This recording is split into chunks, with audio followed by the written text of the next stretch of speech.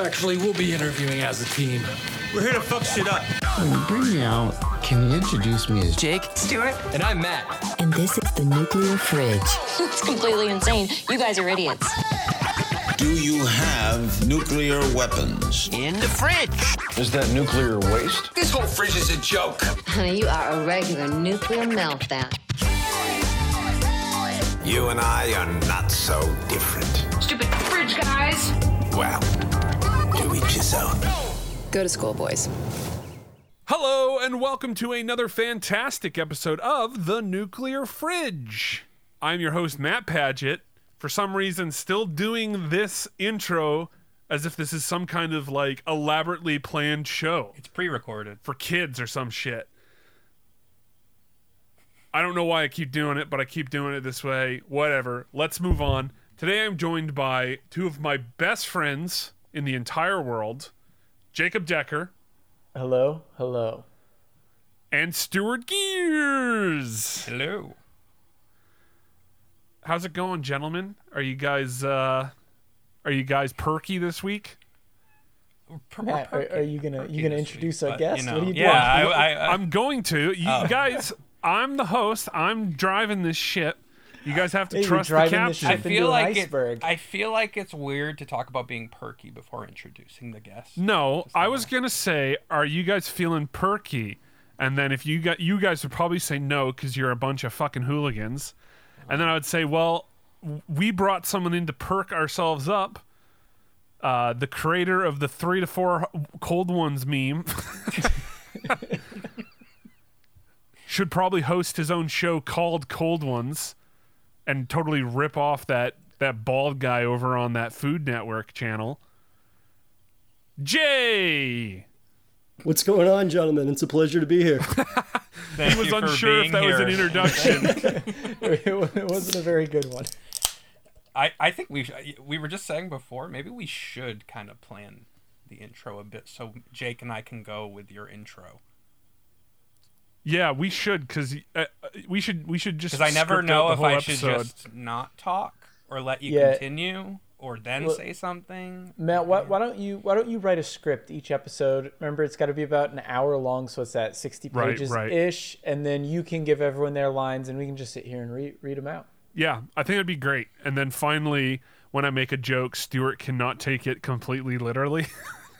I don't take every joke literally. It's just sometimes. Every time I make a joke about Batman. Anyway, I don't think I do. we have a very special guest today.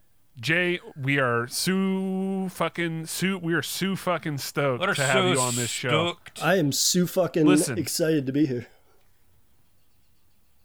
We are big fans of your 3 to 4 cold ones pictures. I even prepared by having 3 to 4 cold ones.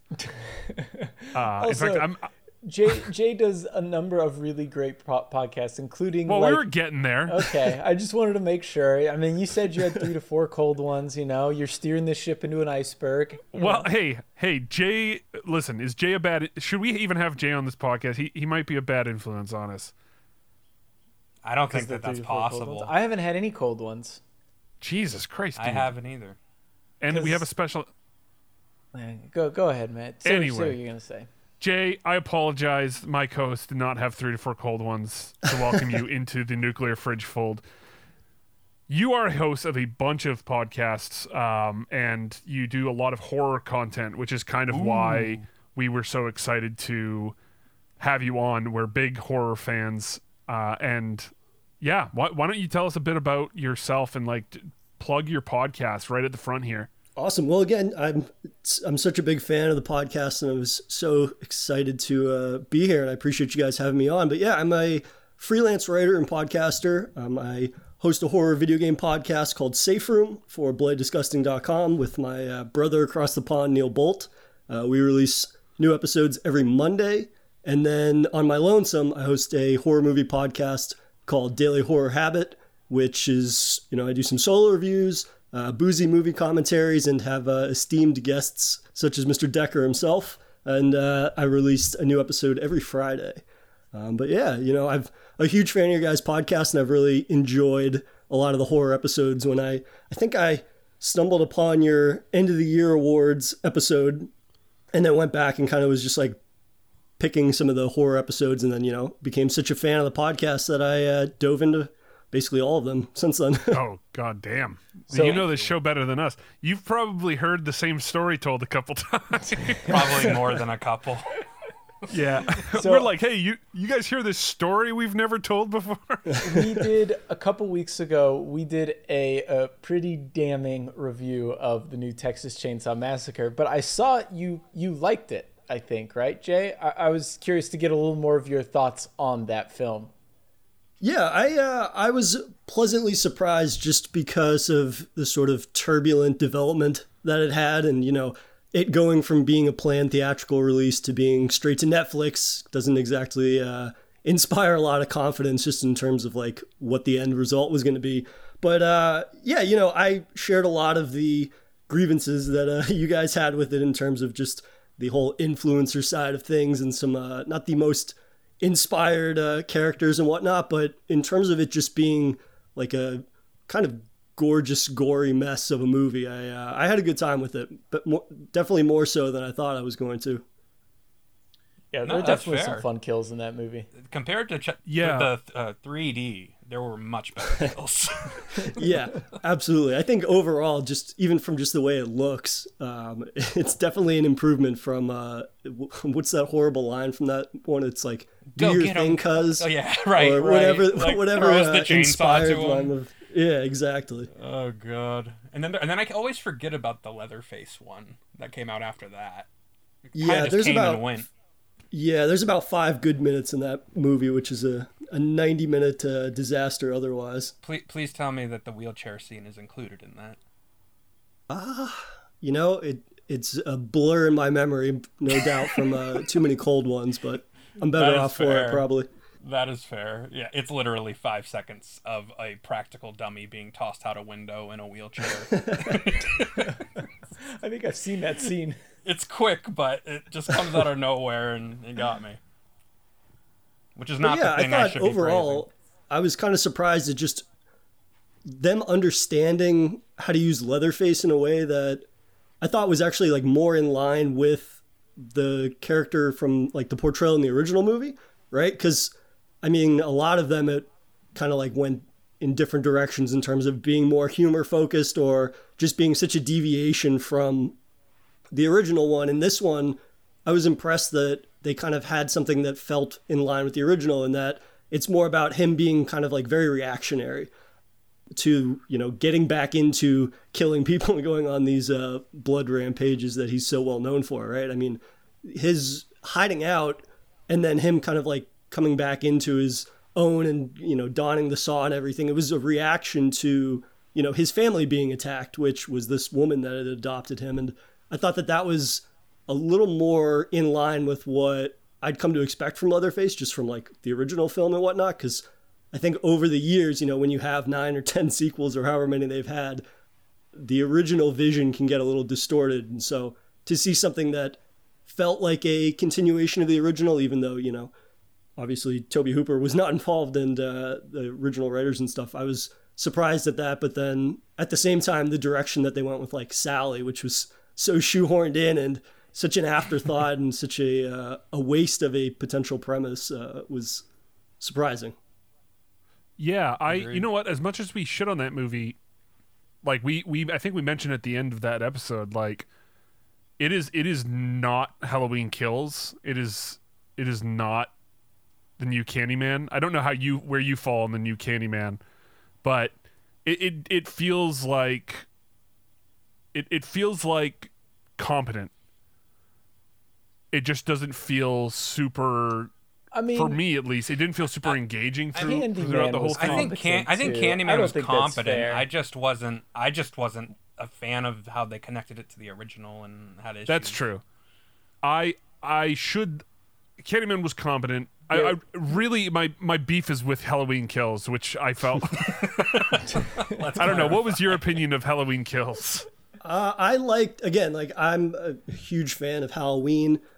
I really liked just how brutal and over the top Michael was, but everything that kind of connected each of the kills was such a misstep, I thought, narratively speaking, but also just a bunch of characters that we're supposed to have like this great admiration for, but then they don't do a whole lot. It's kind of like dragging up the past and whatnot from different characters from the original.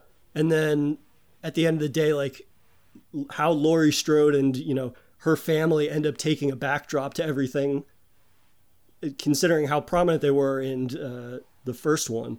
I was just like, okay, this all narratively just feels like such a misstep, and I kind of just tuned out and waited for Michael to do his thing, and probably some of the best kill set pieces I thought he's had in a while. But then at the end of the day, like it feels so foreign to a lot of what is kind of intrinsic to Michael, you know, what really made him step out from so many of the other slasher icons. You know, he's no longer really just this silent hunter of the night. He's very much just this killing maniac that's taking out entire fire department battalions and whatnot, which is fun to watch. But at the end of the day, it's like, well, I don't know how in line this is with that character.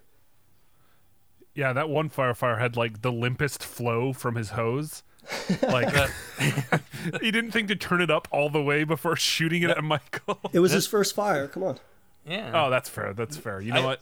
You know what? Despite how much we've talked poorly of it, though, that car scene is amazing. Oh, that yeah. whole set piece is great, and there were a couple other ones, but that was the only I think part. it's great that they set it up with the kids who are in the park being Right. like, some assholes playing hide and seek with us with a white mask, and you're like, ooh, that's creepy.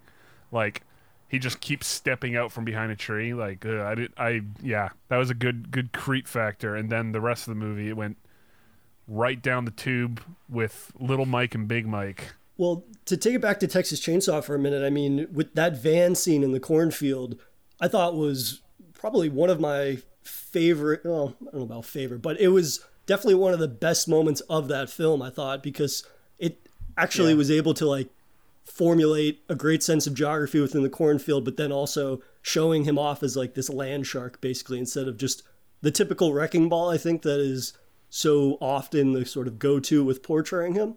The whole sort of like stalking his prey and then playing with them a little bit, and then, you know, having that reveal of him just like being right behind her in the background, I thought was really great, and just a really well shot scene, even though the film kind of like blows its wad early in terms of that being the most like competently structured scene and shot. For but, sure. You know, the film gets progressively gorier and wonderful in that regard, even if, you know, you kind of just turn off your brain for the remainder of the movie after that. Sorry, what were you going to say? No, you're good. I'm going to switch the topics. No, you're good. You're good. Oh, okay. I just Wasn't wanted to check. Just listen. I just want to check on you, bud. Let's go. Let's forget about all this modern crap. What? Okay, but first off, I don't think modern horror movies are bad. I just want to say that to you, as someone who doesn't. I feel like you don't know my taste in horror just yet. I'm a big fan of your podcast, but what would you say is like the thing that got you started in horror? Like, was it something that scared you so bad that you just like had to have more, or was it just something you just think this shit is cool, like kind of like I do?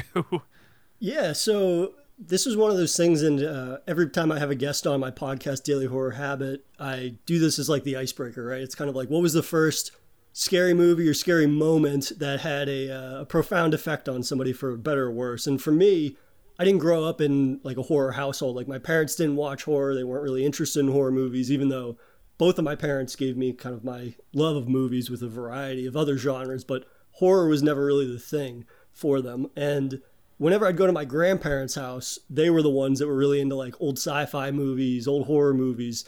So it's kind of a blur in terms of like what the first one was, but it was either The Thing or it was like the original Night of the Living Dead, where I would catch like glimpses of these movies because they would record them for me on VHS off of like Sci-Fi Channel or AMC or whatever was playing them. And so I just remember kind of like being enamored with those two movies because they showed things that obviously at such a young age, at like whatever I was, 7 or 8, they showed me things I'd never seen before, and they were so foreign to the other types of movies that I was watching. So I would go see them for a weekend or whatever during the summer and watch these movies and be terrified of them and be confused by them, not really understand them or have like context for what I was seeing at the time. But then I would go home and I would just, that's all I would think about. You know, I would draw monster pictures or draw stupid little comics like kids do, but of monsters and things like that. And, you know, the older I got and having access to whether it be Blockbuster or whatever the local rental store was, kind of just running through the shelves of the creepy and depraved stuff that I could find, like I'm sure many horror fans do. Right. Yeah. How do you feel about horror now? Like, obviously I'm not talking about like the whole spectrum of horror from when you were a kid to now. More just like the modern day. You kind of got the, like the Scream movie actually is, the new one is actually like super, kind of covers it, but like the smart emotional horror, and then all of these like reboots that are just sequels. Like where how do you feel? Do you feel good about where horror is now, or do you feel that maybe something else about the current state of where horror is? I think it's a super exciting time. You know, I think with especially people getting more and more access to whatever they might need to make films, you know what I mean? And just having more resources available, you're getting a wider variety of voices getting to tell horror stories and things like that. And people that are coming in with their own experiences often that differ from the average viewer or something like that. And I think that that's a really exciting thing for horror, is getting more voices in horror and getting to tell stories in a way that, you know, I've never experienced or I would never think to, or just like bringing in their own life experiences and telling a story the way that they want to. And, you know, you mentioned Candyman earlier. I think that that's a film that maybe I definitely agree. Like, I don't know, I agree with the fact that they had to tie it to the original. Like, I thought that was a misstep of theirs, but overall, like visually, I thought that was a really interesting way to portray that movie. And it was one of those things that it excited me in a way that I wasn't expecting, just visually the way they chose to tell that story. But also, like, you get a lot of weird horror movies now and things that you hear somebody mention it or you read a blurb online about it and you're like, well, how the hell is there a movie around this? Like Titan from Julia Ducournau from last year. It was like the buzz around that movie was like, well, it's a girl that fucks a car, right? That was kind of like the blurb that was getting thrown out there. And you're like, well, okay, that sounds amusing for about 90 seconds. Then how do you make an almost 2-hour movie around that? And then I just rewatched it the other day and it's like, there's so many layers to a film like that you're not expecting once you go in and see it. And especially when you rewatch it. And I don't know, I think horror is we're in a really exciting time for horror because you can get these weird abstract concepts that are from people that have something to say and they're using the vessel of horror to tell that, whether it be, again, like their own experiences. They're, you know, getting a lot more female voices in horror and things like that, I think is really great, and getting to tell these very personable stories that have facets to them that, you know, as a white guy, if I was a storyteller, I would never think to do this or have the experiences to tell certain types of stories. So, you know, when you go from that side of horror to more like the reboots, like we've already mentioned, like Halloween Kills and Candyman and Texas Chainsaw Massacre, I'm so much a fan of the classics that even when you get one of these reboots or you get a remake and whatnot, even if it doesn't necessarily always land for me, I'm still there having a great time because they're characters that I like. Even if, you know, narratively, maybe they don't always titillate quite as they should, but they certainly do in terms of like these modern updatings and highly polished kills and set pieces. Yeah. Yeah. It's interesting. Oh, sorry, you go, Jake. Yeah. It's interesting hearing you talk about how like a lot of these indie productions have produced some of the most interesting horror. And I think you're totally right. Like, horror is definitely a vehicle to shoot for some of those more high concept, stranger ideas that you could never get away with now. Because even if someone doesn't fully understand what's going on, like if you scare someone, if you make them feel something, they're still really going to enjoy it. And like, there's nothing more exciting for me than to put on a indie horror movie that I don't know anything about, right? Like I love that feeling when someone's like, oh, hey, there's this movie called Censor or something like that. Like that's a movie that really stood out to me last year. And that was a movie that I knew nothing about, but I was like, okay, I'll check this out. And that's a movie that could have never been made like 10 years ago, 20 years ago, 30 years ago. Like, it just wouldn't have made sense. No one would have backed that. It would have been like the technology wasn't there. Well, they did shoot in film though, which is kind of cool. Point aside though, like that point aside, I think horror has become such a cool like breeding ground for all of these interesting ideas that you could never get in a theater, quote unquote, you know, like on a big silver screen. Yeah, and it's also the type of thing too where I don't know, I'm always excited about premises of movies and then make kind of like a hard and fast rule that if a premise sounds appealing or sounds interesting or intriguing or weird, or, you know, obviously if I'm talking to different people online and stuff, somebody gives you a recommendation, that's generally enough for me now, because it's like, yeah, I generally would be watching movies anyways, and then I don't look into it, and even more recently, like, stopped watching trailers for a lot of movies. Like, I just watched Fresh from the director Mimi Cave, and that just dropped on Hulu. I watched that. Yeah, so a movie I knew nothing about, and one of my buddies hit me up and was like, oh, you should definitely check this out, and then didn't even have to tell me, like, go in cold, because that's just how I go into movies now, because, you know, you read one too many sentences of not a blurb or something online, and it's like, oh, well, you just spoiled, like, the main hook or the big surprise. And not to say that that movie has necessarily, like, a big surprise. You can kind of see where the plot is heading.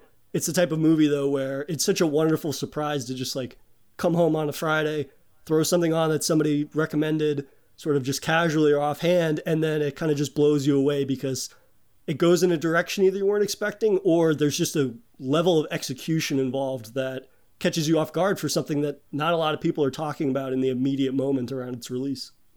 Did you, Stuart, Matt, did you guys see Fresh? I have it I on my haven't. watch list. Unfortunately, I decided to watch Okay. Deep Water this weekend on Hulu. So If it's on I Stuart's should've watch waited. list, it'll get done in a couple months. I think you'd be surprised, Matt. Yeah, I No, feel I like would- Stuart I burns would through be. movies pretty quickly.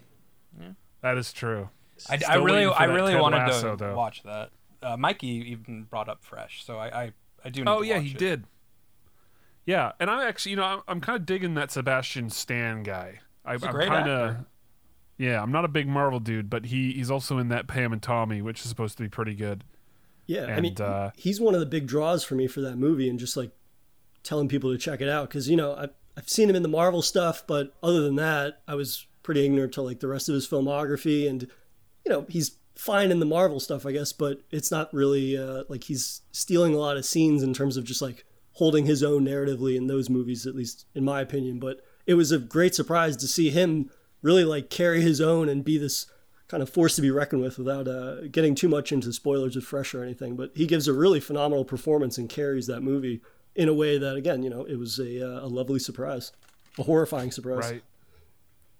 You know, one thing we were talking about, like reboots and whatnot. Is it? You may know more about this than I do because you're in the weeds in this stuff, but it seems wild to me that we haven't gotten a new Jason in anything. Like, we didn't get a movie called Jason during they have. let's name our movie after the villain Isn't it? Because like phase. They have a lot of licensing issues and stuff. Going yeah, on. isn't it licensing issues. That's Right. really Yeah, that was part of the reason why. I mean, they did a Friday the 13th game a few years ago, and they had this whole content roadmap or DLC roadmap, and they basically had to abandon it because of all the licensing stuff. And I think that's why they kind of were inspired wow. to go the route with a Texas Chainsaw Massacre game that they just announced, or they announced it during E3 or something. And Yeah. I mean, that's the problem with the film series. We haven't had one since, what was it, 2009, I think, with that remake. Yeah, that was Crystal Dunes, right? Yeah. did. Yeah, I It was believe so, with, yeah, Crystal- right, with Michael Bay. Yep. When he was Oh, producing them. right. Did any of you guys play the Friday the 13th game? I did.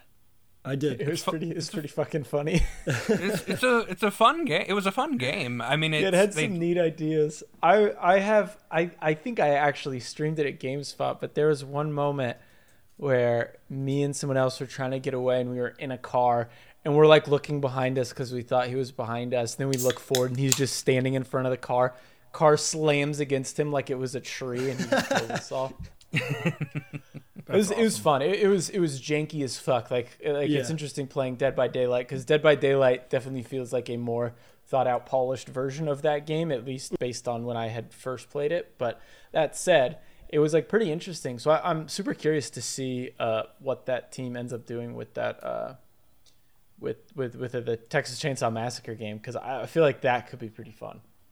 So that was one thing that I thought was interesting with them going, because with the Friday the 13th game, you know, they had multiple like Jason builds, right? It was costumes from the different movies that correspond with his abilities and weapon set based on whatever the player decided to select. And then with Texas Chainsaw Massacre, it was like, how much can you do with Leatherface, right? What are you just going to give him different types of chainsaws or something to that effect, or different smocks? But then they started talking about like introducing other members of the family or the Sawyer family. And that sounds interesting to me in a way that, I don't know, the other game, I mean, sure, you could give Jason different abilities, but at the end of the day, he's going to play fairly familiar to each of those builds, other than like, okay, he's got a ranged weapon now or this or that. So This that one has can me go excited into for that water. game. Yeah. Yeah, exactly. Yeah, you know what? I wonder if they'll like introduce like long like family members, like our extended family members. They'll be like, oh, this is Billy Jim Bob Joe, Right. and he This he's is not from any of Plastic the Face. movies. But and then they like do a trailer where it's like Leatherface picks up the phone and says, "I need you," and then, and then fucking helicopter comes in and a new hillbilly jumps out.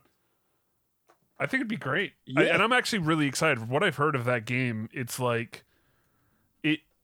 I love Dead by Daylight, and I really enjoyed that Friday the 13th game. I didn't play it as much as I'd like to, just because I didn't have friends back when it came out. You know, it's been, you know, I'll tell you something. It's fun. It's fun having friends. I'll say that much. But the idea of just, it's not 1v5 is really fucking exciting. Like it is Leatherface and his family versus a group of asshole teenagers. And I do wonder what they do. Like, is it just the house? Do they do like, oh, hey, that Netflix movie that came out, we'll do a level based on that? But that doesn't seem like something that they want to like lean into. I'm super, super, super curious what they do to make it a like, you know, one of those forces of like games as a service. It'll be interesting. I mean, having it be on the farm in itself would be a pretty big, like, cool level. Absolutely. You know, like the house and the Oh, yeah. fields and the little woods and stuff. Like, I think that you could do a lot with that. It would be cool. I mean, if they kind of took a page out of Dead by Daylight's book, right? And that, like you had said, you can just extend that family and be like, oh, here's a long lost cousin. Here's a long lost compound. They've been, you know, traipsing around Texas and whatnot in the different iterations and things of that nature. So that could be cool. And, you know, they get some creative freedom with that and expanding on the concept more than just the farmhouse. Yeah, no, I definitely agree with that. It's a bummer that these rights are all in all these different places, because one thing I loved about, in terms of just like horror and video games, when NetherRealm was doing all of the, like for Mortal Kombat 9 and Mortal Kombat 10, they were doing the horror guests. That was rad. And like, I like RoboCop, I like Terminator, but man, it would have been cool to have more like Michael Myers in the game or whatever. And it's a bummer that like those rights are so all over the place that it just makes it impossible to get all these different characters into the same game, or like just to make a game based on like horror characters.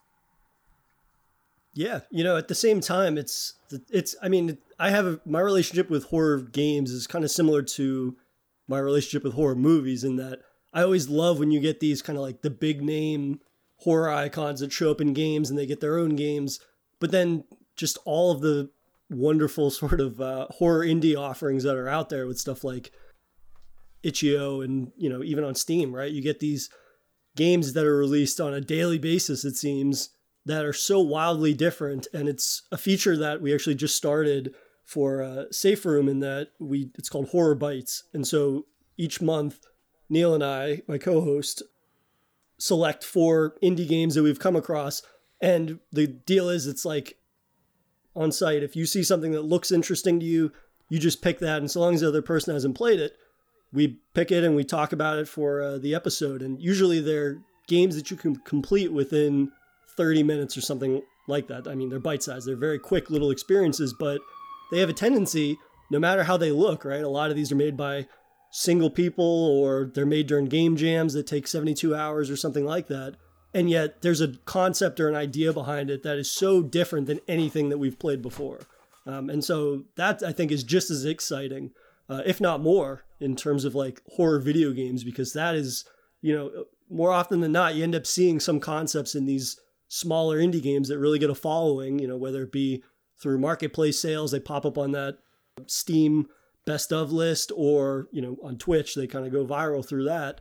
And then you start to see concepts or mechanics, basically, that end up in those AAA games and whatnot. So, yeah, horror games in general is just a really ever-evolving and fascinating space.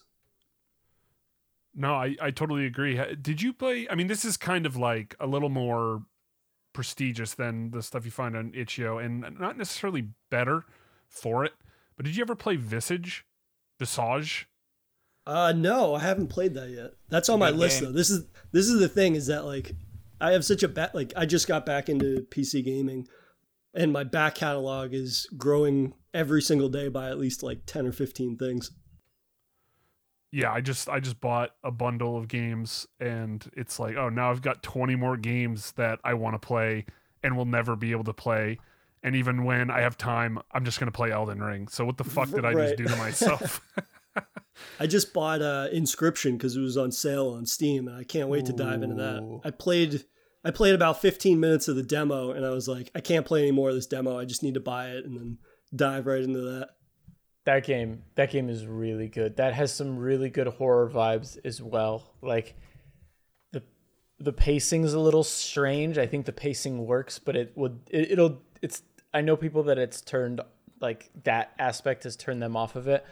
But I think, yeah, that game's dope. I don't want to say too much. There's a lot to spoil in that game, and I think the less you know, the better. But yeah, that game is excellent. Yeah, I've heard it goes in some pretty wild places, and I'm dying to dive into it. I just played a game that basically feels like an Adult Swim spin on WarioWare, which is called Spookware, and we just covered it on the podcast, which is like a series of horror. Well, have you guys heard of that or played that? I haven't. No, I haven't at all. No. Yeah, so it's one of these. PC? Yeah, it's on PC. It's one of these games that's been developed by Dread XP, which is kind of the game publishing arm of Dread Central, that horror website. And so it's the same setup as a WarioWare, right? You play these mini games. If you mess up 3 games in a row, it's game over. But they tie in this whole sort of narrative about these 3 skeleton brothers that want to go out and leave their basement where all they've been doing is watching horror movies ad nauseum for their entire life, it seems. And they tie this whole narrative into these mini games, which are Adult Swim nature, and I keep referencing that because it's so bizarre and very kind of like gothic macabre style of sensibilities and horror, but it's not as like lewd as some of the stuff you see on Adult Swim, but like there's just a very strange sense of humor that's tied into each and every mini game. And while the mini games themselves are like in WarioWare fashion, like they're pretty easy to get a hand on what you have to do, and you can complete them in, 10 seconds or something. But each one leaves a very distinct impression in terms of just how weird it is. And they go the extra mile in just developing this narrative around it. And, the writing is of a quality where like you want to interact with every single person, even if you don't have to, just to hear whatever kind of weird anecdote they have and something like that. That is something I definitely want to check out. Have you seen their Dread X collections? Yeah, so I actually just picked one of those up because, again, it was one of the the thing about Steam is that if anytime I log on, I'm like, oh, well, I have to buy this and this and this because they're all on sale. So that's also in my back catalog. I think it's their most recent one where they have this like Arctic theme tied to it. Yeah. You bought the Dread X collection, The Hunt? Yes. Yeah, that was the one.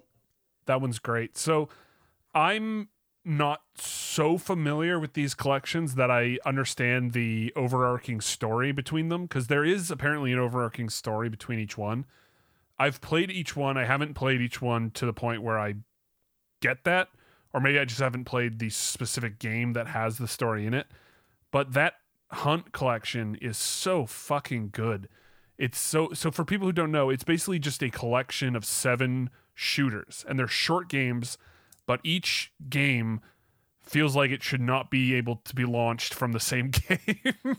Like the visual style, the mechanics, everything is completely unique, but each have this very I mean, like you said, a lot of cases it's very Adult Swimmy in just sometimes in comedy, but also sometimes in like their web stuff where it's a little more creepy and a little more unnerving.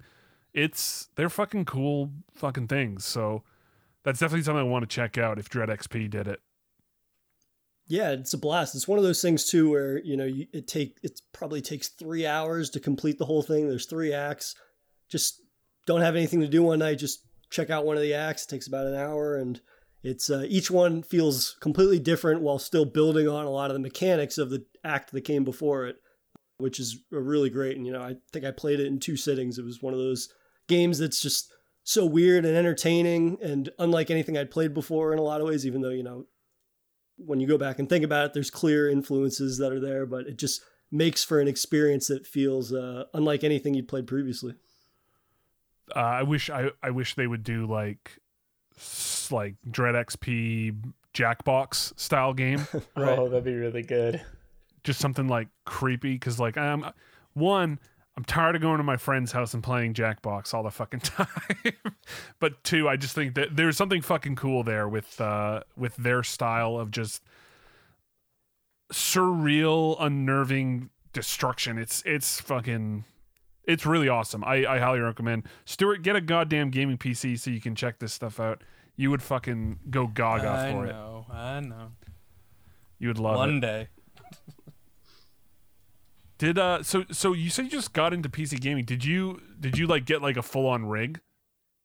I just kind of shopped around, found a kind of the best deal I could on one of those general HP Pavilion gaming laptops. I'm not super tech savvy, but my co-host got one, and you know didn't have too many issues with it, so I waited until it was on sale a little more in my price range and bit the bullet as it was. It's probably awesome. a good play considering how hard it is to get graphics cards. Yeah, well, that was the thing, is that I have a couple buddies that are far more tech savvy than I am, and they were like, yeah, you picked a real awful time to get back into PC gaming. Yeah, it's rough. Although I've been seeing ads for graphics cards on Instagram, and I don't buy them because I don't need one quite yet, but every time I click on it, they seem to be available, and I'm like, what the hell? Is it much easier now? Yeah, I was waiting to hold out, but then, you know, when you run a gaming podcast, it's kind of difficult to schedule things when all I had was an Xbox One S at the moment. Yeah. So it's like, yeah, it might be good to invest in something that has a little more access to some of the lesser known games that are out there, and better off for it. Totally. Oh man, especially in horror. I've divided my entire Steam library into like genres or whatever, like my own personal, like, hey, these are the games I'm putting all of the. Do that, dude. I couldn't get through it. There's so many games. Really? I was like, oh my god, this is gonna take fucking forever. And then you'd come across games, and I'm like, is this a horror game? Is this an action game? Or is this a shooter? And then I wouldn't know what to do, so I deleted it all. All I have is my favorite games and everything else. That's awesome. I had the same problem when I went to categorize my movies. It was the same thing where I was like, well, this is action comedy. This is a horror action like starting to try and do like subgenres and stuff. And I was like, yeah, it's not fucking worth spending the time to do this. Genres are stupid anyway. Especially with horror, because like they're like every horror movie has like a second genre that it belongs to or whatever. Like Alien, it's a sci-fi movie. Shaun of the Dead, it's a comedy. It's a losing game if you're gonna go that route. Yep. But I just did horror. Like I mean I've done like Souls, Metroidvania, that shit. But I just literally went down my library and just divided everything into horror. And man, it's like shocking how many fucking horror games I have. Like you forget how many of them there are until you actually just look at a list of them, because it feels like, I mean, I guess it hasn't felt like it in a while, but like I remember it felt like an underserved genre where when there was a horror game that came out and you were a horror game fan, you fucking played it because that was all you were getting for the entire year. Yeah, I mean, I feel like it was definitely that like 360 Xbox Live Arcade era, maybe a little after that, where like indie horror for games really started to pick up, at least for mainstream. And then we got games like Outlast and things like that, which I would say directly influenced like Resident Evil 7, right? Oh yeah. Yeah. Have you played Outlast, Jay? So I think I played like the opening 2 hours or so of the first and the second one. And for me, they weren't necessarily like some of my favorites, just because, I don't know.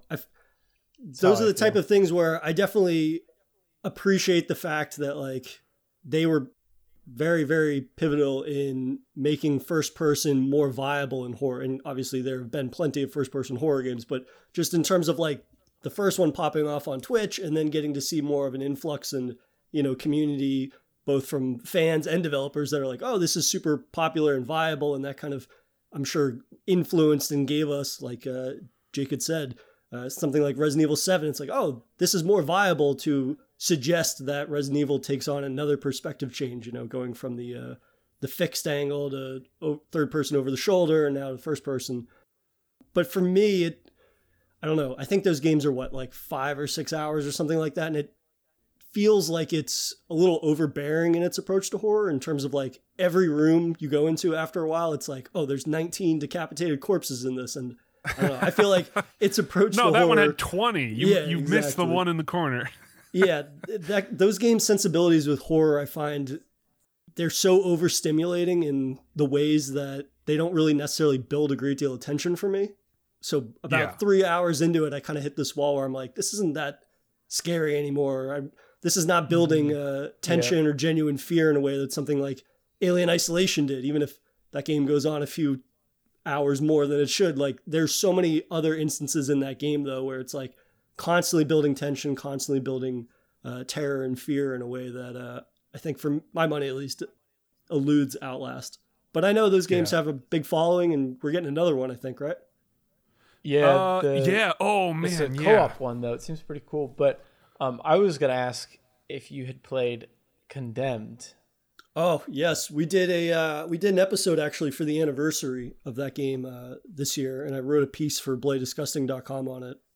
That is one of my favorite games in terms of horror games, in terms of it blending, a lot of the horror films that I'm such a fan of, like crime horror films, stuff like Seven obviously is a clear influence, but also just going in the complete opposite direction of what you're used to in first person horror, where it's like, sure, ammo management is a thing, but ammo management is so incredibly scarce in that game in a way that I think kind of surpasses a lot of other first person horror games, where you get a gun and kind of like putting the action right in your face, or the horror right in your face, and forcing the player to really defend themselves at arm's length with like pipes and boards and things like that is the perfect sort of brutal concoction for a game like that.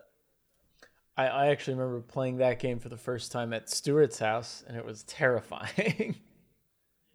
I love those games. Like I prefer the first, but even 2 kind of holds a special place in my heart.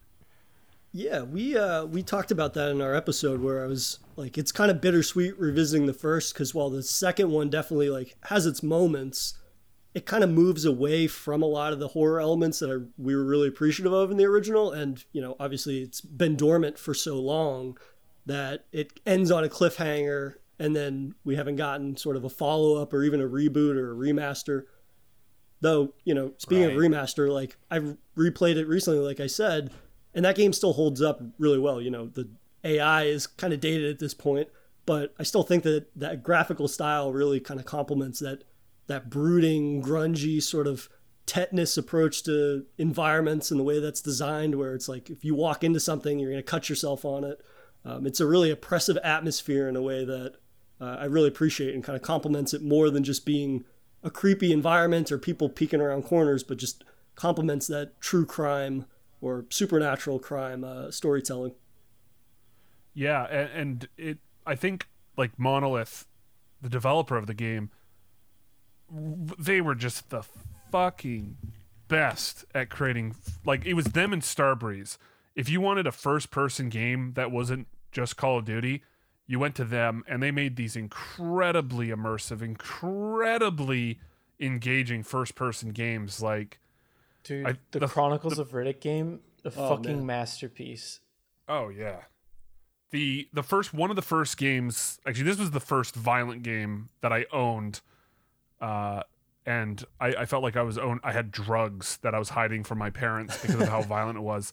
But it was Monolith's Aliens vs. Predator 2. And that game scared the fuck out of me because it was like Marines, Aliens, and Predators. And the Marine campaign was horror until it wasn't. It was horror until the aliens showed up, and then the aliens never stopped showing up.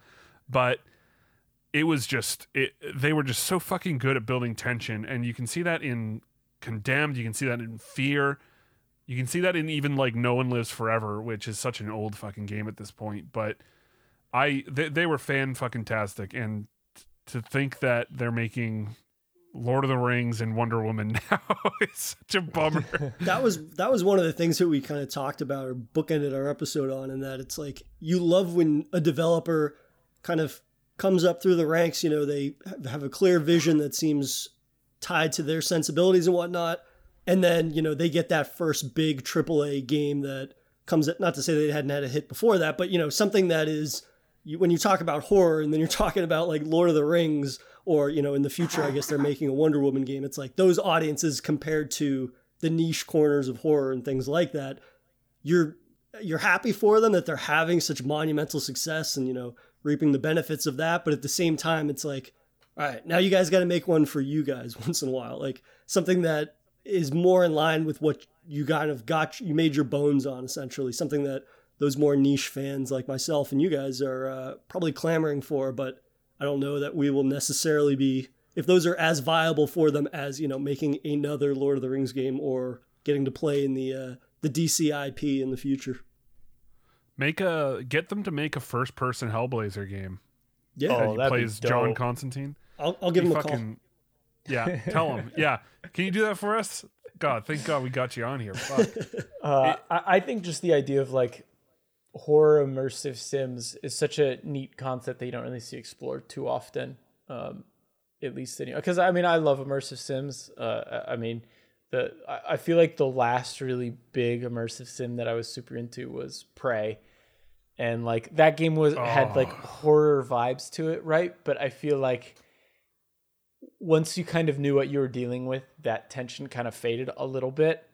But I would kill for like a very dark immersive sim in like this with the same framework as Prey, but like a much more oppressive, I guess, sort of environment. Yeah, that Prey's a great example of that. And I totally agree. You know, after the first few hours, when you really understand what you're dealing with, a lot of that fear kind of dissipates. But I think the further into that game, and, you know, obviously you have to do some digging in terms of like reading up on the emails or all these different things, like you realize like the true monster is corporations and things like that, right? Not to get too woke on here, but it's the type of thing where you get to see kind of what they're willing to do and how everybody's expendable and whatnot. I love that kind of moral of the story, though. It was into that game through and through. But talking about immersive sims though and horror, have you guys heard of a game called Cruelty Squad? I haven't. No. Yes, I have. I keep kind of almost buying it, but I'm not 100% sure if I should. Jay, lay it on me.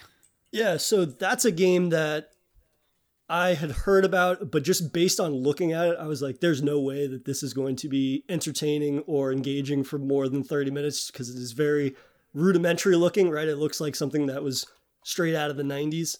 And yet it has, again, you know, taking back to that Adult Swim reference that I made, like it has a very bizarro, surreal approach to a first-person shooter that to just call it a first-person shooter seems like a disservice because it is very much an immersive sim in that the player has a litany of options. It's almost as if like they took a page out of Deus Ex's book, right? In that the player has complete freedom to approach each level as they see fit, whether, you know, and it goes past just like, do I want to go stealth or do I want to go loud type of thing.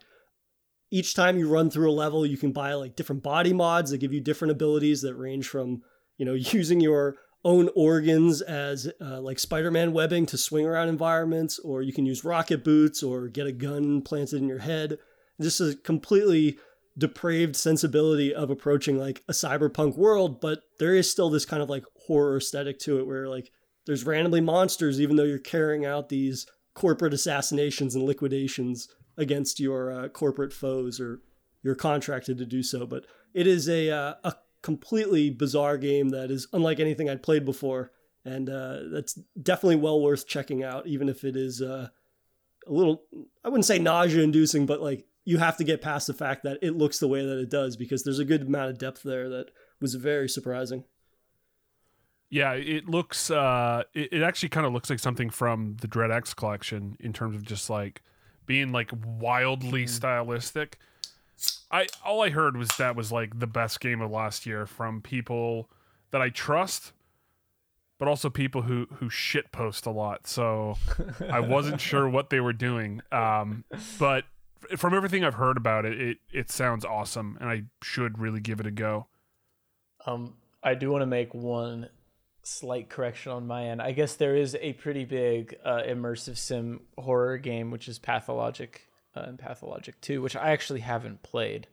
You know what I heard? So I was actually going to mention this earlier. So I'm really excited for horror games when I get my Steam Deck, because I'm going to lie in bed and play a fuck ton of them.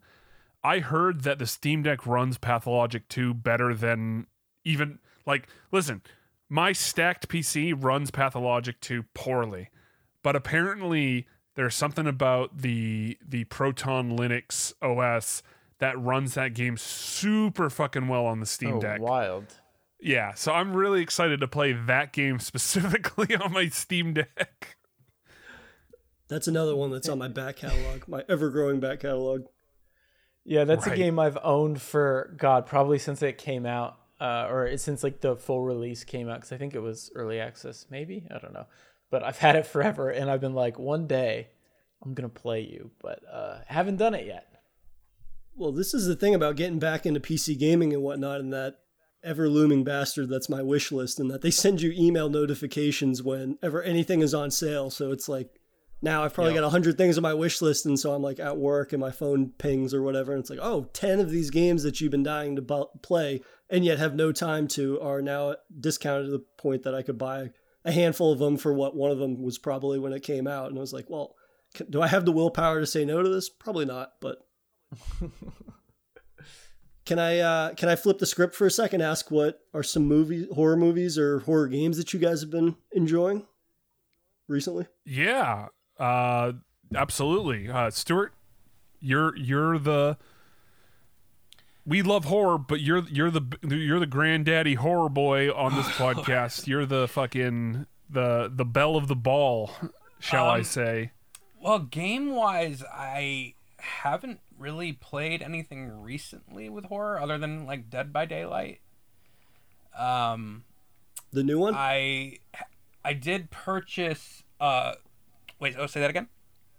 Did you play the new one, or are you getting around to the original like I did a few weeks ago, because I somehow had never gotten around to it? New one. Yeah, nice. But other than that, I'm trying to think other horror games. Movies. Lay some horror movies on me. What are the last two that you've watched that have been memorable? Okay, well, I was a big fan last year of the Power. I don't know if you saw that. That was a really good movie. That's one that's on my list as well. That's a Shudder, right? Yes. Yeah. And then Caveat was amazing. I was a big fan of that movie. And I'm trying to think of some other ones that. Caveat was great. That had one of my favorite jump scares of the year in it. We don't have to, spoil it for anybody, but that movie has a jump scare in it where it's like anybody that says the jump scares are played out or tiresome or whatever, like watch that fucking movie, because that is a master class in how to deploy a jump scare. 100%. Well, that was my favorite thing about it. There was nothing. They were not the cheap jump scares. Exactly. And the scene, there's a scene with him when he's like in the wall. That's one of my favorite horror scenes in a while. like that whole sequence. I loved that. And then I was big. I know Jake, I think, got to see it later. I was big on The Night House last year. I did really, see really Night great. House. Stuart, you recommended that to me, and Jay, you also recommended that to me when I was on your podcast as well. Neither of you recommended it to me. Well, yeah, that's 'cause I did. don't really- I said it on the podcast for you, Matt. once. Well, if Yeah, you have you did. HBO Max, it's coming to streaming April 8th, I believe. Not to date us too much. oh shit. Probably not in Canada though, Ah, shit. because Well, Canada's stupid. Yeah. Oh yeah. We don't have HBO Max up here. I got to steal it from a friend. well, you'll have to let me know what well, you think. I 'cause will steal it. Yeah. I will absolutely steal it. I'm a big Shutter guy because that's what we got up in Canada. Do you guys Shudder I've been curious about this because none of my buddies in Canada have Shutter. Do you guys get all of the Shutter exclusives? I assume you do. But it's sort of like the US stuff that gets, the older stuff that they dig up and get the rights to that probably becomes an issue when it comes to streaming, I would assume. Yeah. So I mean, I don't know if we get all the ads I've seen are on Shutter, like the ones that get advertised.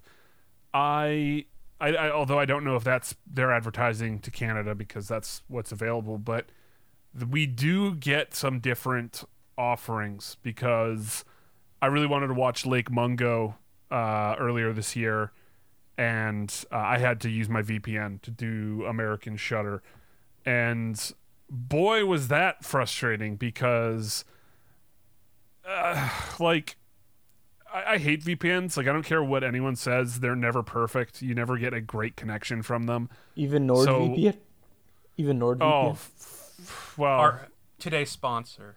I've never used it. That's just that's always the podcast sponsor, NordVPN. I use ExpressVPN. It's the one that's that's the other the least podcast worst. sponsor.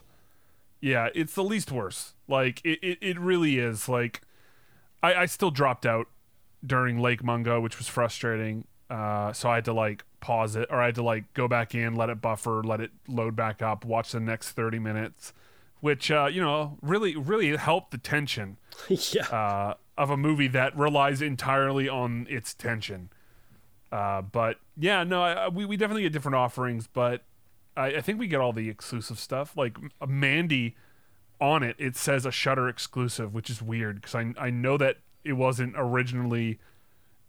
They must have gotten the rights afterwards, right? Right. Yeah, they definitely did because I saw that in the theater opening night and they didn't have anything to do with Shudder at that point. I think they just outright bought the streaming rights.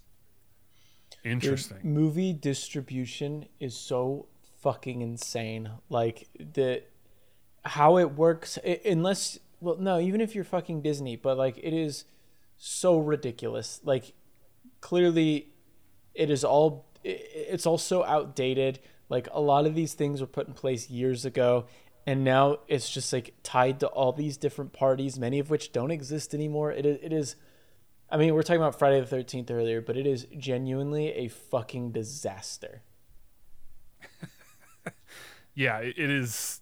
It's fucked up. And I mean, similar with video games, all those old video games that who owns the rights to these, and the companies that own them don't want to spend the money on finding out if they own them. Totally. But the thing with video games, right, is that there wasn't 100 years of video game history before. Yes, that is also sort of true. Multinational sort of corporations kind of started distributing this stuff. So yeah, there is that stuff that's pretty confusing, but I don't think going forward it's going to be as confusing. And I imagine that'll be the same with movies and TV shows, at least to some extent, but at the same time, it is still a very old system, so it'll probably still be a fucking mess. The fact that we've been telling you to watch Sunny for so long, and you literally don't know how to watch Sunny there because it's such a goddamn mess. Oh yeah, the first 8 seasons are on Disney Plus. So Let's go. Oh, hey, that's a good start. Honestly, that's probably the best of it. But people will tell you that it gets bad, but it doesn't. Sunny is always good. No, I've seen Sunny remains fantastic. I've seen recent episodes and I laugh my ass off. But Jake, Matt. give Jay some movie recommendations. This man doesn't know anything about horror movies. We need to teach him. Yeah. I feel like I don't School have me. anything. I've just been playing Elden Ring. Yeah, I was going to say that's what everybody in my entire life has been doing. That is true. What Me are too. what are two movies that you've seen recently that you've enjoyed? You know, I enjoy horror a lot, obviously, but you know, I do watch other types of movies as well. What What are did I two other see movies you've recently? enjoyed? The last movie I watched was Batman Returns. Fuck Tinder yeah. Swindler. Oh, okay, which there you go. Is awesome, but I don't know if that's the Did recommendation. you really watch the Batman Returns? Yeah, man. I've been watching yeah, them all dude. because we had our Batman episode, and I was like, I want to go through and watch these. So I watched 89 Batman Returns, and then I skipped to Batman Begins, which is still a fucking banger. Yeah, I just rewatched What that the too. fuck? You missed like 2 Batmans. Well, yeah, we're there. gonna go back. I was Schumachers bored are one fun. day, and I was like, I gotta watch Begins because it's been so long, and I was forgetting things. I saw Fresh. That was probably the last horror movie I saw, but it sounds like you already saw that. I saw Licorice Pizza in theaters twice. I fucking love that movie. Oh, I need to see that. I I don't think that's on digital either yet. No, I don't think. I think it it's is. It just did. coming. it is? Oh, it is. Okay. Yeah, it's like that theater at home, but I think you could even buy it now. I definitely recommend giving that a watch. I mean, it's definitely one of Paul Thomas Anderson's more entertaining films, I would say.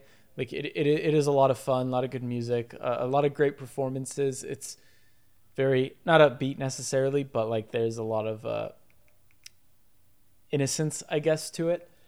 I couldn't recommend it enough. I think that movie is fantastic, but definitely not a horror movie. No, that's fine.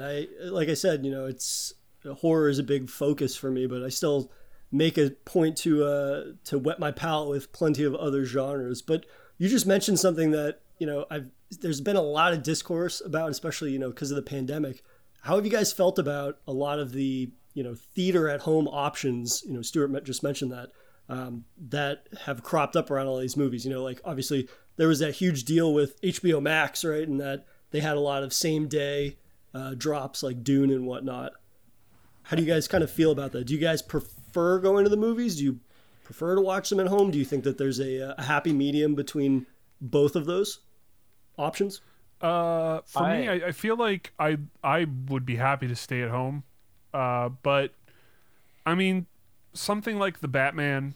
So okay, Scream, that new Scream movie, I would have been happy to stay at home and watch that. I like watching horror movies at home. Horror movies, it's fun to be in the theater, but like you don't lose much. Well, it's kind of a different experience when you're watching at home, and I feel like it's superior. Mainly because like, dude, when I went to go see Scream, in like there's a moment in that movie where like, okay, the movie's about to end because they're in this spot in this movie, and it's kind of mirroring the first movie. So you're kind of like, all right, so they're in like the last moments of the movie. But I had diarrhea, so I was like, oh, fuck. I might have to run out in the middle of the end of this movie. And it was the worst. And it's like, I'm like, fuck, dude. If I was just at home, I could pause this, go do my business, come back, not miss a beat, be happy, and never think about it again.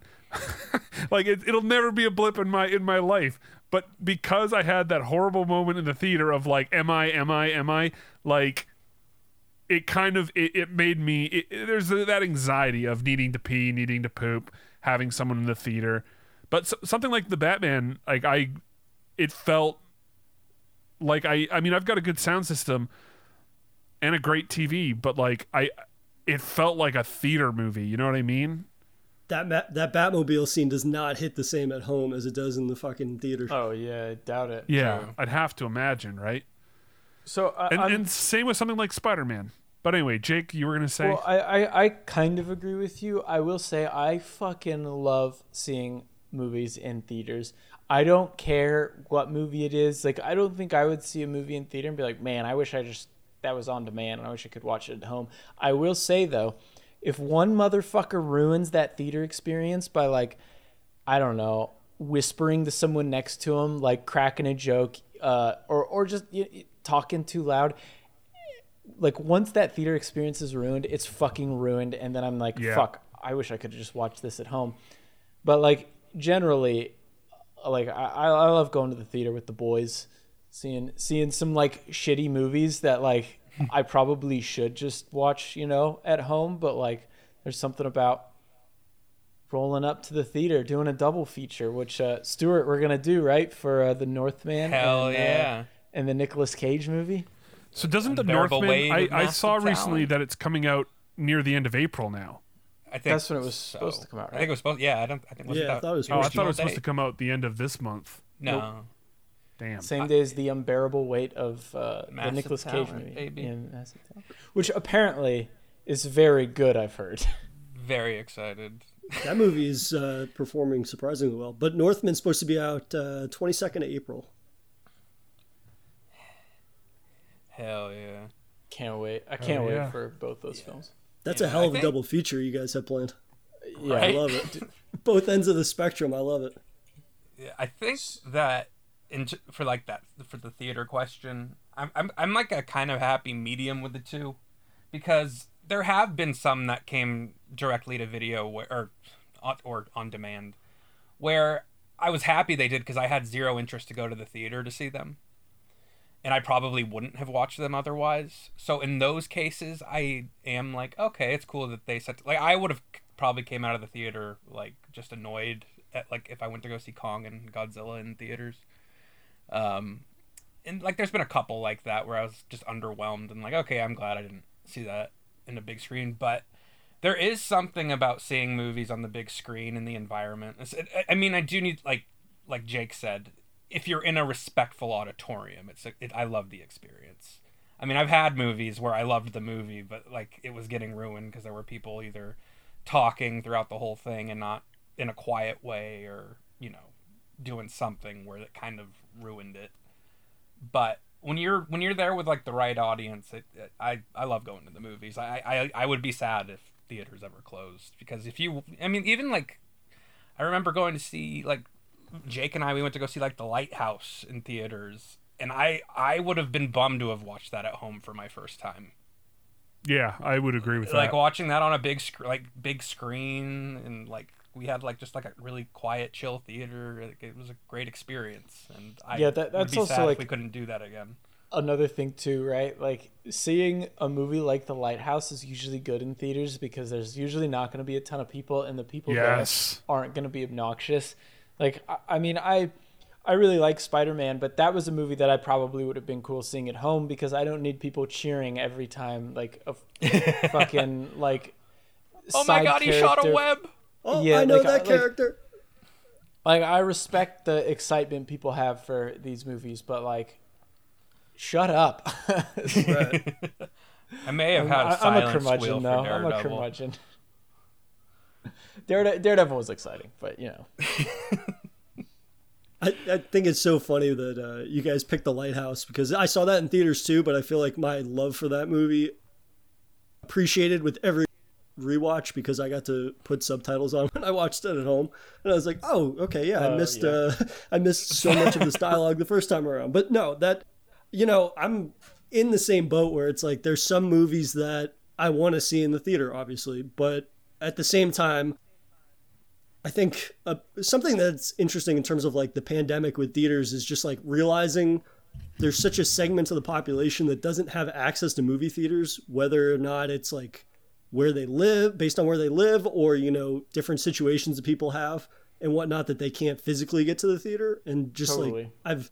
just because of, freelance writing, you write for so many different sites, you're interacting with so many different writers and editors, and realizing like so many people are either housebound or they literally can't get to the theater. Like seeing so many people having access to movies that they might not otherwise have access to in a timely fashion, I guess, in terms of like whether it's either coverage or just like being able to be part of the conversation, was an element that I really hope doesn't disappear, while at the same time trying to be realistic about the fact that it's like, yeah, movie theaters at the same time can't survive probably if it's this $20 price point, which, if you want to start to nickel and dime in terms of how much do those experiences cost, that's another conversation. But, and for people smarter than me that understand the economics behind it, but I don't know. I think the older I get, I'm more precise with when I actually go to the movies, like picking times to avoid that sort of the issue of like finding the right audience or whatever. Cause I've definitely had instances where it's like you have somebody, you go at a time when it's like, yeah, a bunch of kids are going to be there or whatever, or there's going to be like opening night at like 6 or 7 o'clock. It's like when everybody's getting off work, you're going to get a bigger crowd that might, like, I don't know, they went out to the bar or something right after work or whatever. And it's like a lot rowdier and not as ideal of a situation. And then, the older I get, I have less tolerance for people that want to like snicker through movies. So then I have to tell them to shut up or whatever. But Yeah. it's the type of thing where, I don't know. I almost had to kick a dad's ass during Spider-Man. Kick your dad's ass? No, there was a dad's dad. ass? I was sitting next to a dad who was on, like, he did not give a fuck about the movie, and he just kept being on his phone the whole time. And then I was like, this is a sad moment, and I just told him, I'm like, hey, turn your fucking phone off. And he stopped. Yeah, I've definitely, I don't know if it's because I'm getting older now, but it's the type of thing where it's like, if a motherfucker's on his phone at this point, I'm going to say something because it's like, you're ruining my experience, but also like, if I'm annoyed, there's definitely a lot of other people in there that are annoyed. But I don't know. It's the type of thing where now I so seldomly go to the movies just because of those options, or, coverage comes up for an opportunity or something. It's like, oh, get an early screener for something that's going to be on Shudder or something like that. And it's like, generally that's more in line with what I'm interested in, just in terms of like we talked about earlier, like getting these weirder, more abstract concepts that are more likely to give me something I haven't seen before or give me an experience that's a little bit different. But if I do go to the movies, generally it's like a day when I have a day off, I'll go to a matinee or go later at night because, I'm up anyways recording podcasts or this or that. So I might as well go, and there'll be less school buses full of children going to see Batman for whatever reason. Yeah, I which is my definitely think experience when I saw that, which was a ton of fun. Oh God, yeah, I definitely think having options is the way to go. Like, even though I like going into a movie theater, like you're saying, there are just times where it's just not feasible, right? Like, I really want to see this movie. I mean, that was kind of like the case with Licorice Pizza. I ended up seeing it twice in theaters, so it's probably not a great example, but like that was a movie that I was having trouble like finding time to go see, and I was just like, I wish I could just watch it at home. And then I will say the other thing too, right? Like, I've never been in the position. Well, actually, I guess I have been in the position where I was writing reviews for movies that were showing in theaters, so I had to go to the theater and try to like take notes and pay attention. And like, good Lord, I wish I could have just paused it and like taken a breather, write down some notes. Like, like that's something that I haven't had to deal with in a very long time. And I know if I was reviewing movies or even just trying to look at them critically, like, I mean, I kind of do, I armchair criticize, right? Like, I like, oh, I don't like that and that. But like, if I actually had to sit down and write criticism on a film, I would be very frustrated if I had to go to a movie theater or like a premiere with all these like people there for very different reasons and like who are excited for very different reasons. And I'm just like, I just got to sit here and like focus because I can't miss any of this shit. That would stress me out.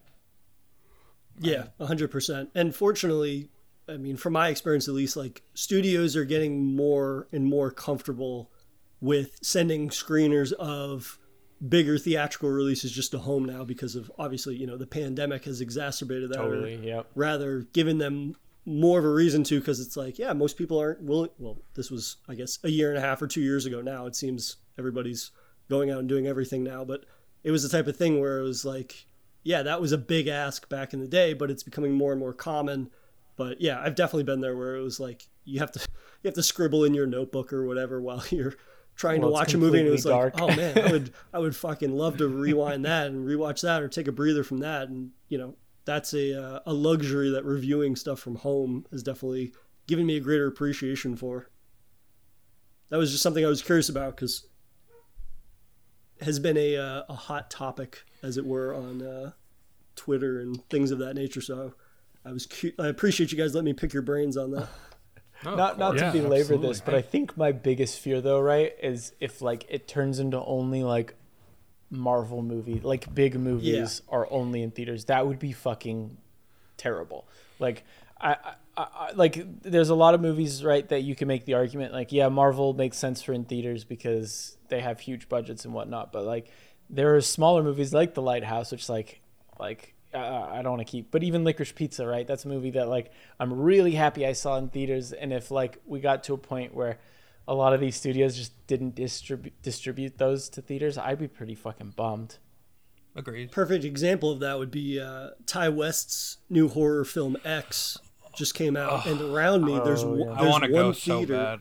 Yeah, I'm trying to find time this week to go see it, but there's one theater near me, and that's the only theater that has it. But I was looking, expanding the range or whatever for theaters around me, and none of the other theaters have it. So like, if I'm just outside of Boston, and it's the idea where it's like, sure, there's all these theaters, but at the end of the day, there's one theater that has it, that has one or two showings. And, it's anecdotal, but when Nightmare Alley came out, and, that was released against the new Spider-Man, I believe. And I have a friend that's a manager at a massive theater, and they had 2 showings, I think, a day for Nightmare Alley. And they had, all the other theaters were just like Spider-Man and one other thing. And it's like, at the end of the day, those types of movies are just going to get further and further pushed out of theaters, because what is the point of that if they're only going to appease the 20 or 30 people that are going to go to those 2 showings when they could just have that theater full for Spider-Man or Batman or whatever, which, I enjoy those superhero movies and those are fun and they have their own merits and entertainment and whatnot. But when you're talking about like theaters remaining profitable, other than like them making beer $25 a pint or whatever craziness they would try to do. That was the other thing that I was going to mention. Getting to watch movies from home, it's so much more dignifying not having to like walk into a theater with a backpack full of beer and like having somebody pretend they don't hear like the bottles clinking between me and my buddies. Counterpoint, it's awesome to walk into a theater with a backpack full of beer. It's not when you're almost 30 and they're like, "Can I look in your bag?" And I'm fair. like, "Oh, okay. I mean, it's just my clothes and some food." But yeah, it's the type of thing though where I don't know. It's depressing, but at the same time, it's like, okay, I understand from a business standpoint why they have to do things like that, but at the end of the day, especially like in the Boston area, I think there's 2 theaters. Like there's Coolidge Corner Theater, and then there's like the Brattle, which is near Harvard University, which like they make a good chunk of their money on showing the anniversary remasters and whatnot of older movies, or they just have like random older movies that you can go see on the big screen. Like I saw Alien for the 40th anniversary there. And it's the type of thing where, yeah, you've got 1 or 2 outliers, but that's not really feasible for the bigger chains, obviously, because the market is much smaller than the craziness that is superhero stuff. Right. I mean, it's a bummer too, because like I had that same issue last year with Saint Maud. I had to wait for it to come to streaming to watch it because there was no theater anywhere near me playing it. And I was like, damn, like there's just literally nowhere playing it. And they didn't, and that would have even also have been a good example of one, maybe they should have gone the hybrid approach. Because I'm sure it didn't have a giant wide release, but, and that just happened with The Cursed too. So it's like, maybe there are certain releases it's good to go the hybrid route, and then others where, they do go for the theatrical. Like, I don't know how Malignant did. I would hope it did well. I didn't like really follow that in terms of how much it made doing the hybrid approach, but I feel like it must have done at least okay. It's so hard to know, right? Right. Yeah, that's the difficult thing. I love though, Malignant, but oh yeah, I mean that's the difficult thing with this model, or this kind of like weird gray area that we're in, is that if you give somebody like James Wan the budget to do whatever he wants to do, like inevitably you're going to make your money back, probably, right, through whatever it is, whether it's streaming deals or Blu-ray sales and digital sales and things of that nature. But for the guys that are not as well known, like the Ty Wests and whatnot, who it's like, to horror fans that name means something, but outside of genre fans, like what does that really mean? It's more difficult, I think. And Saint Maud was a great example of that, just because, for starters, it doesn't help that they had a limited release, but then their streaming service that they picked was Epix, which I don't know about you guys. In the grand scheme of streaming services, who the fuck subscribes to Epix? It's kind of like never opened Epix. Yeah, exactly. Like even with Paramount, like my buddy has Paramount, and I was like, outside of Jackass Forever and Scream, what the fuck am I gonna watch on that outside of those 2 releases? Maybe Bar Rescue for Until the End of Eternity, but other than that, come on, Tafford. Well, hey, you know what, Jay? we are super fucking stoked you could join us today to talk horror, to talk theaters. We should do with it your again. help, we can kill them and put them into the ground together. Oh, Jesus. No. But we should come back so we could keep talking about horror, though. I'm Absolutely. always absolutely. down. I want to. Our original plan, we wanted to get you on for the Texas Chainsaw Massacre review, but we will have to get you on for whenever we review a horror movie next. We say review, but we like just talk shit for like an hour. We have talked highly of movies. Oh yeah. Well, I'm just saying we talk shit. We're not. I was not saying we're being talking shit about formal. movies. Just you the mean words like that are shooting coming the out shit. of our mouth are shit. Oh, Exactly. We're literally spewing Just say feces. shooting the shit. We're shooting the shit. We're talking shit, son. All right. That's enough from me today. I want to thank everyone for listening to this episode Okay, of Matt. Nuclear Fridge. What? Maybe it's not enough for the rest of us. Well, you guys can keep recording. I need to pee really bad. It's the same thing. I can't pause the podcast. What are we in the on? middle of Oh recording. shit, we are over an hour. Oh. Yeah, see, this is Stuart doesn't know the difference between an hour and 3 hours. Hey, man, I enjoy talking here, and I Jay's know, been I a know. pleasure to talk to. I'm sorry. Jay has been a Dear fucking God. delight. I'm so sorry, Matt, that time flies by when you're having fun. My God. Stuart, not in front of the kids. All right, Yeah. we'll What? fight after. All right, everyone. Thank you for listening to this week's episode of the Nuclear Fridge. I want to thank Jay for joining us. Jay, the Saw series, you need to be nice to it. You need to do me a solid and rewatch those movies and just fucking realize their brilliance. We and can realize do a Saw episode. I was singing the could. praises of 6 when I had Decker on my podcast, so hell yeah, I'm not a dude. complete 6 is Saw the best. ignoramus. That is true. But 6 is like elevated like art compared to the rest of the movies. 6 is like, I'll co-sign that. oh man, 6 is brilliant. movie. Like from beginning to end, the best traps, the best everything. I will say though, just before we have to go, this was a pleasure, Yeah. gentlemen. I appreciate you guys indulging my nonsense for more than an hour. This is not nonsense. Well, I was very specific in saying my nonsense, not y'all. But anytime you guys want to have me back, I'd be more than happy to. And if any of y'all ever get the inkling to chat horror, you have a place in Daily Horror Habit. Hell yeah, Thank man. you. Absolutely. Just give us a call and we'll be there. And I wasn't talking like you were saying all our nonsense. I was just saying everything you said. I enjoy all this shit too. So it's not nonsense. Awesome. All right, everyone. Thanks again for listening to this week's episode. We will see you all next week. Wait. But Did we until not get then, any emails from Google? let me check. You know, No, got to give we the did kids not. what they want. All right. We absolutely did not get any emails from Google. All right. I'm sorry. All right. Well, we'll see you all next week. Let's see if I can get through the intro without Stuart interrupting me again. The You intro. already What? said You're already intro. through the intro. You already fucked it. Fuck it. Bye, everybody. Fuck y'all. Enjoy 3 to 4 cold ones from the Nuclear Fridge. Yes, there we go.